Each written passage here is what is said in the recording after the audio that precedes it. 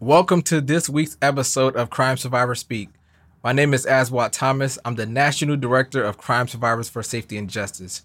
We are a national network of 90,000 victims from across the country. Today's episode asks an important question. Does victim compensation help victims?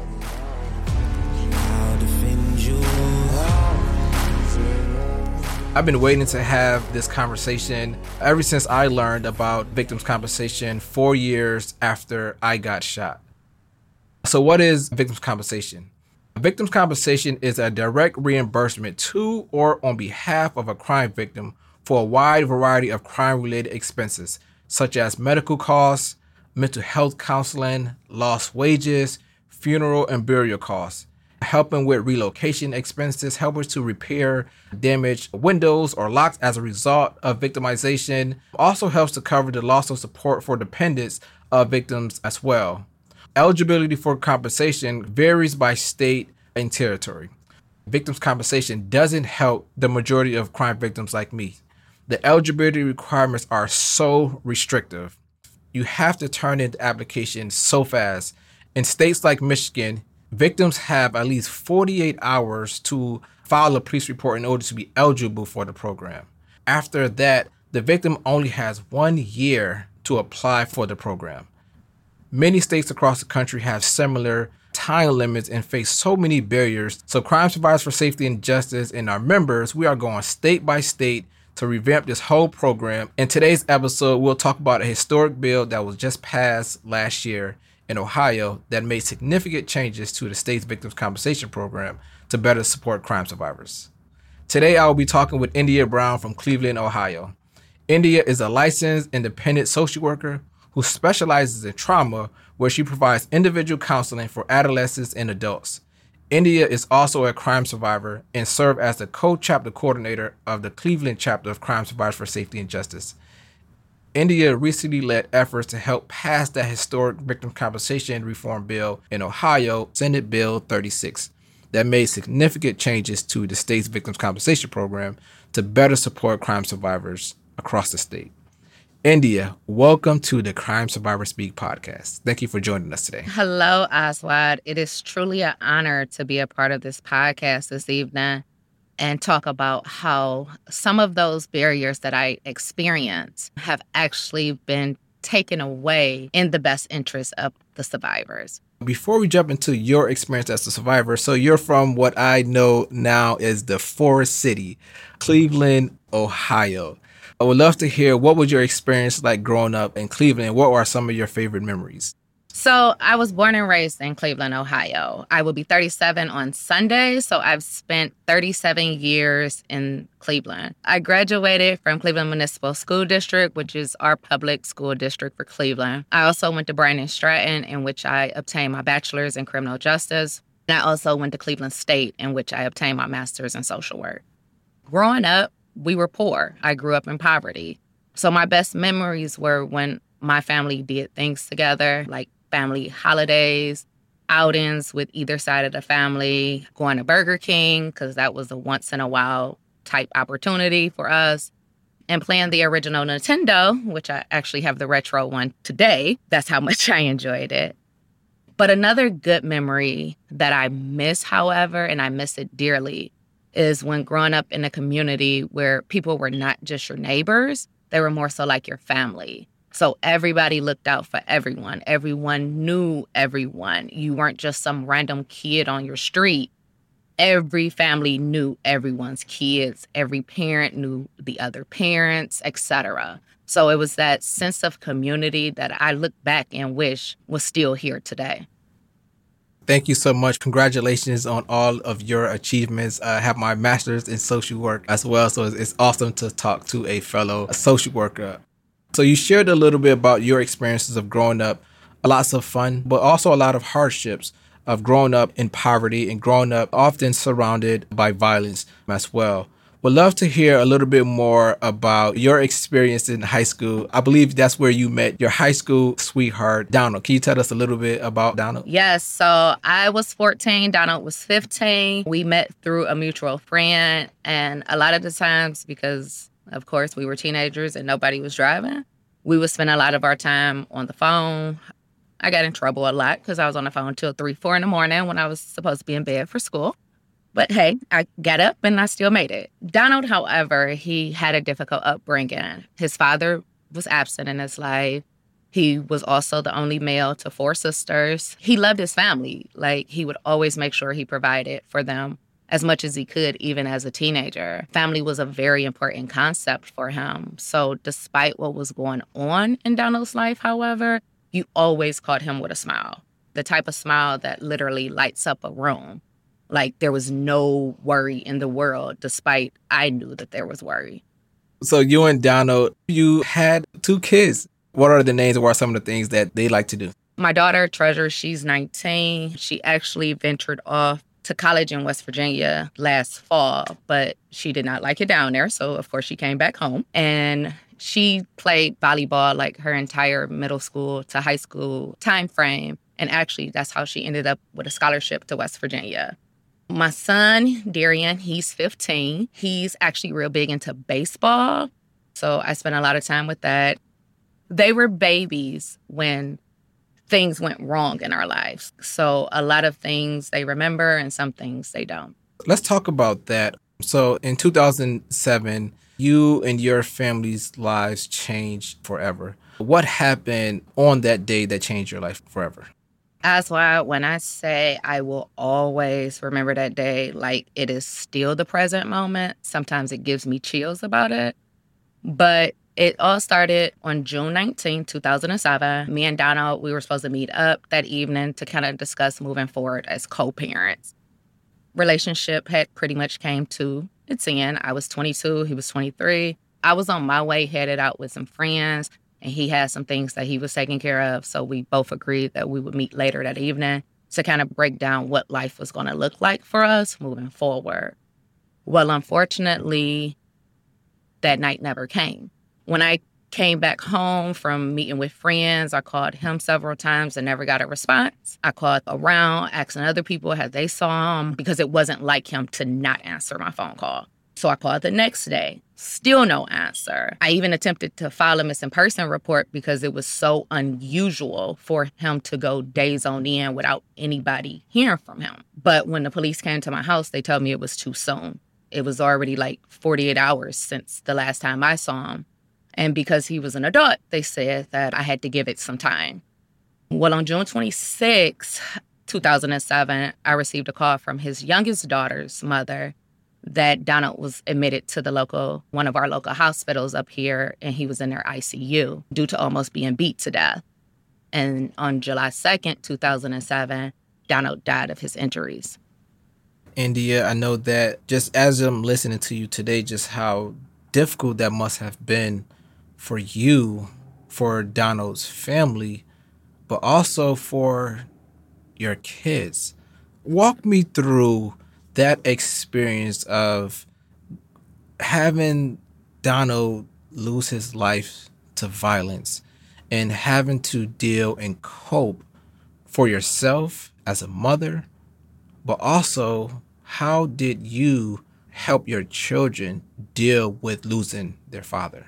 So at the time, Treasure was 4 and Darian was only about 11 months at the time of his death. Here it is, I'm 22, single mom, never thought I would be raising 2 kids by myself. I didn't know what to do. I didn't know where to turn to. All I knew is that we had to prepare for a funeral and I had to keep my head leveled in order to continue parenting. During this time of having to prepare for a funeral, still grieving, the entire family is grieving. You have to bury your kid's father. During this time, were you offered any services or support, or did you and Donald's family apply for the Ohio Victims Compensation Program? So, Oswald, I'm going to give you a whole backdrop of that, okay? When I say there was no help, I mean no help. The response from the justice system is not what you see on TV. It is not. So like when I got to the hospital, there was no detective information. I didn't know who to call, where to turn to. I'm asking the nurses like, hey, do you know who I'm supposed to talk to? You know, I have his insurance card, I have his ID. What else do I need to do? I literally had to call the police department, and I was left on hold forever, to the point where I called multiple times, was put on hold, to the point where I just hung up. I couldn't get into contact with a prosecutor. No advocates were ever assigned to the case. I literally did not know what I needed to do with the legal system, again, who I needed to talk to, who was going to make me aware of if the person was arrested, when was the court proceedings, all these things that we see on police shows. I had none of that. The way that I found out anything was that I went on to our clerk of court's docket, and I found out, oh, the person was arrested. Oh, the person has an upcoming court date. And the crazy part about it is the upcoming court date was actually his sentencing date. So at this point, I'm scavenging around the house trying to figure out what I'm going to do with the kids, because I know for a fact I have to be there. And when I get down there, they only gave the guy a year because the witnesses never showed up. So the state didn't have a case. And I remember the prosecutor telling me when I finally met him, because the case literally had fell in his lap not too long before the sentencing, that it wasn't until people like me and him who wanted change that we would actually see change. As far as victims' compensation, I knew nothing about it. We had never been through anything of that matter to the point where we had to reach out to anyone. But I will never forget that call. I literally got information from like a friend like 6 months later. And she was like, did you reach out to victims' compensation? And I'm like, who are they? What is this? So she explained it to me, and she was like, you may be able to get something for the kids. I called down to Columbus, and the woman that answered the phone, I told her what had happened, and she said, what is your loved one's name? So I gave her his name. She asked me date of birth, and she asked me, did he have a felony? I'm sitting here at this point like, what does any of that matter at this moment? I got 2 kids. What am I supposed to do? And when I told her, I was like, yeah, he does. He has a felony 4 and felony 5, which is our low-level felonies in Cleveland. And she literally said, y'all don't qualify for nothing. And I was just like stuck, like I froze. And I was like, okay, and I hung up the phone. No one said anything that we would be eligible for counseling, grief counseling, didn't give me any connections to support groups. I, at the point, had to pretty much figure out finances, even though I was working. Like, I knew for a fact that at this point I needed to pick up more hours because there was an absent parent. So, like, I literally was trying to figure everything out without anyone's help because my parents didn't know what to do. They had never experienced it. So I'm like, what now? What next? So that's what made me go to Brandon Stratton. Actually, me and Donald had enrolled in Brandon Stratton before his death. So I said, you want to know something? This is what I'm going to continue to do. That's when I just said, okay, I'm going to dive into school, get this degree, and I'm going to make things change. And so I got my degree and there was no change. So that made me feel defeated. You're bringing up something that I hear across the country. Victims of crime live in underserved communities of color, Black crime victims, Latino crime victims. After becoming a victim to violence or having a loved one become a victim, whether it's gun violence, domestic violence, sexual assault, in communities of color, it's a consistent theme that there's no follow-up from law enforcement, no connection to services, no advocate to help you navigate the criminal justice system or to navigate things like victim services, or when they try to go out and seek services, just like you did to get support for not only you, but for your children, we're told that you and your family were denied access to compensation. I want to hear, what did that feel like, that rejection of you trying to go get that support and services and being told that because of Donald's past criminal history, that the state is denying access to therapy to you and your kids? The crazy part about it is I don't even know if I would actually say it was a denial to services. She just didn't tell me anything else. After she said we didn't qualify for compensation, I'm thinking that, okay, we don't qualify for that. Is there something else we could qualify for? You know what I'm saying?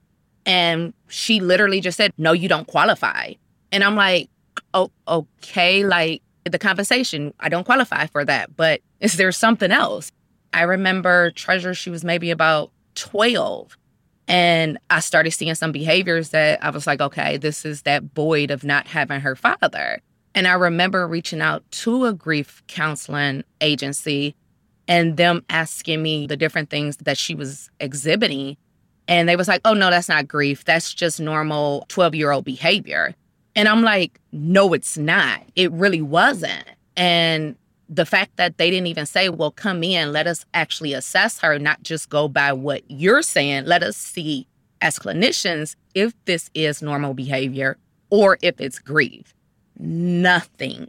Wow, unbelievable. And so you've seen the impact of unaddressed trauma, how that impacted your kids, how that impacted not only you and your family, but also just the impact that had on Donald's family, who also have been struggling and continues to struggle with losing a loved one. India, I also would love to hear during this time of one, losing Donald, being devastated, and no support from law enforcement, no support from any victim advocate or compensation program. We'd love to hear who was most helpful to you and your family during this time. Was it a church? Was it community members? Was it other survivors? Was it support groups? Who was most helpful to you and your family during this time, and what did they do to help? My friends stepped in wholeheartedly, both sides of the family, and our church community. Like, they were there to help us go through the whole funeral arrangements. Actually, his mom, pastor, actually took care of the funeral arrangements because we didn't have it. People would be a listening ear. They would bring over food. They just simply helped out however they could.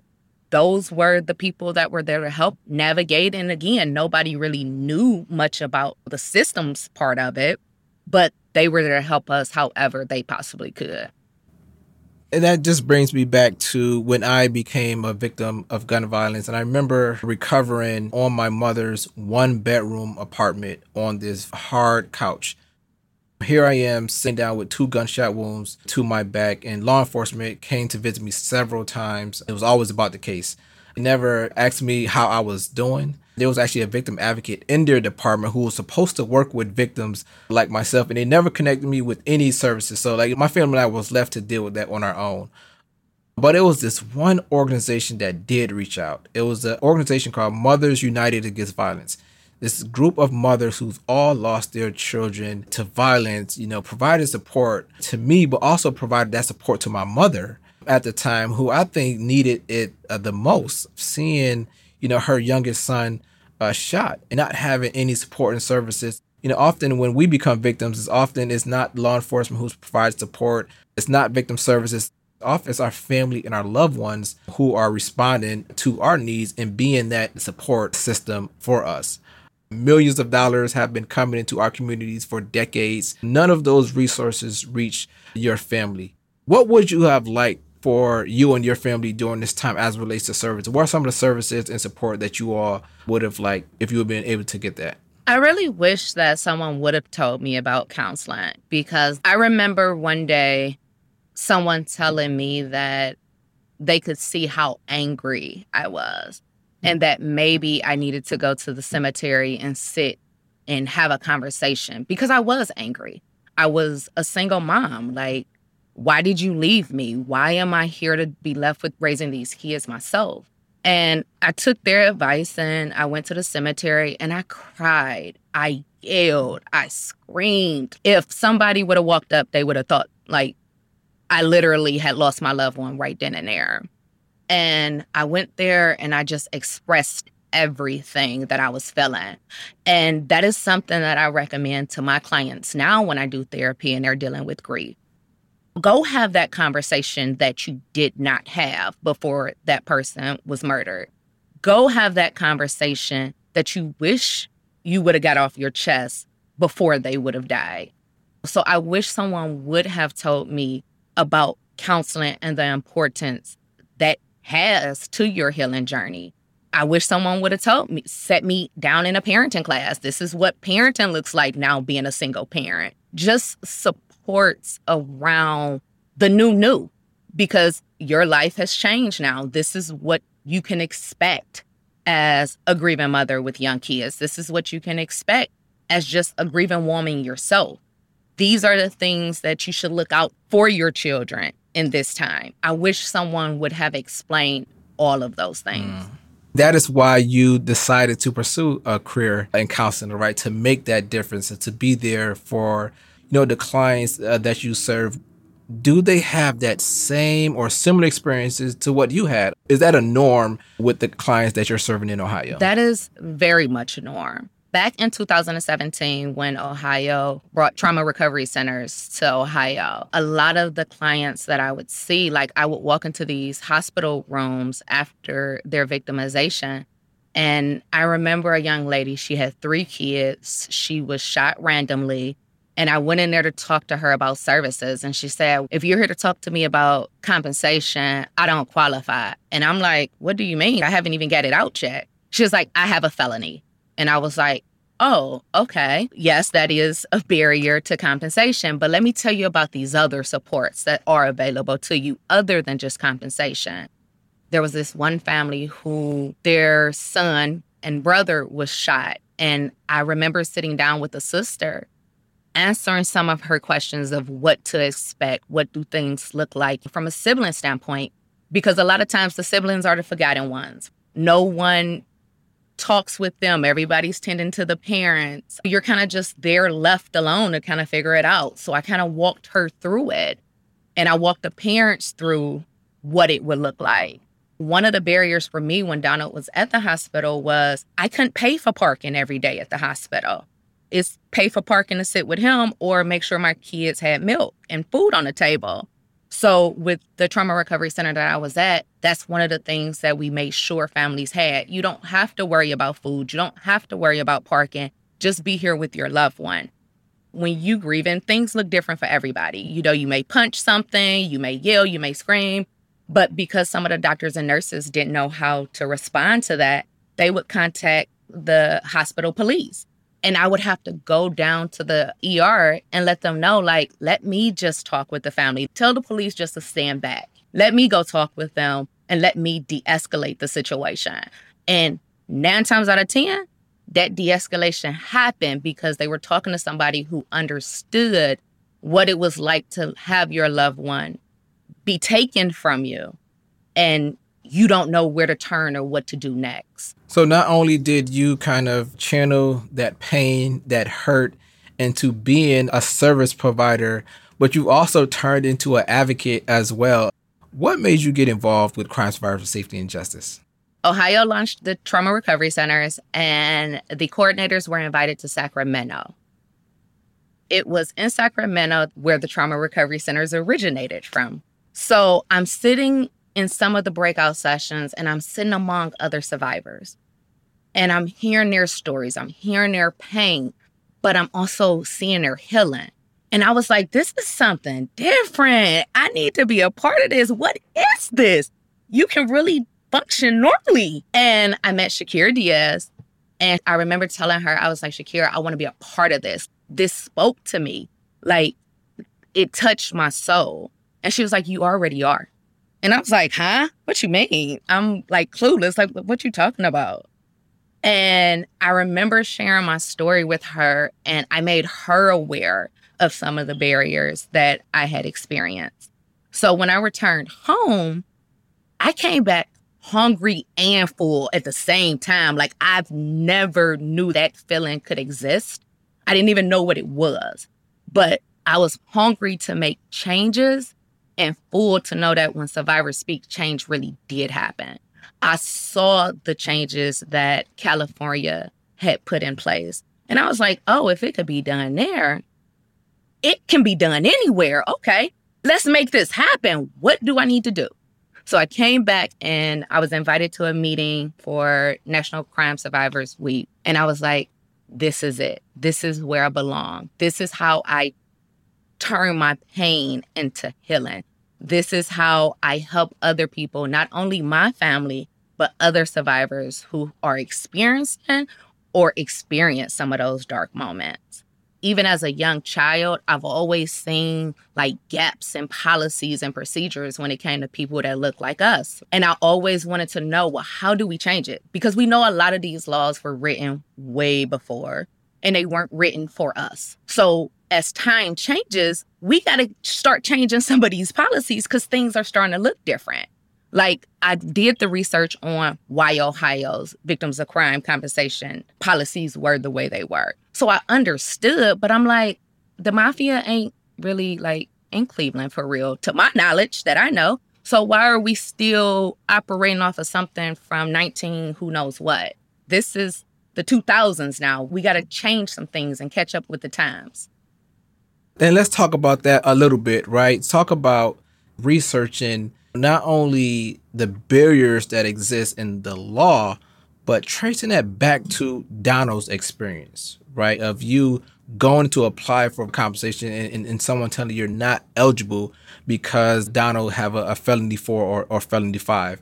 But also in that hospital, when you talk to that young woman who you just came into that room to provide service, and she told you, I'm not eligible for compensation because of my felony. So during your research, what are some of the barriers that you found out about Ohio's victim compensation program? So it was crazy because, like, I knew about the felony, of course, because I went through it. However, I found out the time frame on that felony. So the time frame from Ohio was 10 years, right? So you can be that 18-year-old who was young and doing whatever, and then on your 27th birthday, you can become a victim. But because your 10 years aren't up, you wouldn't qualify.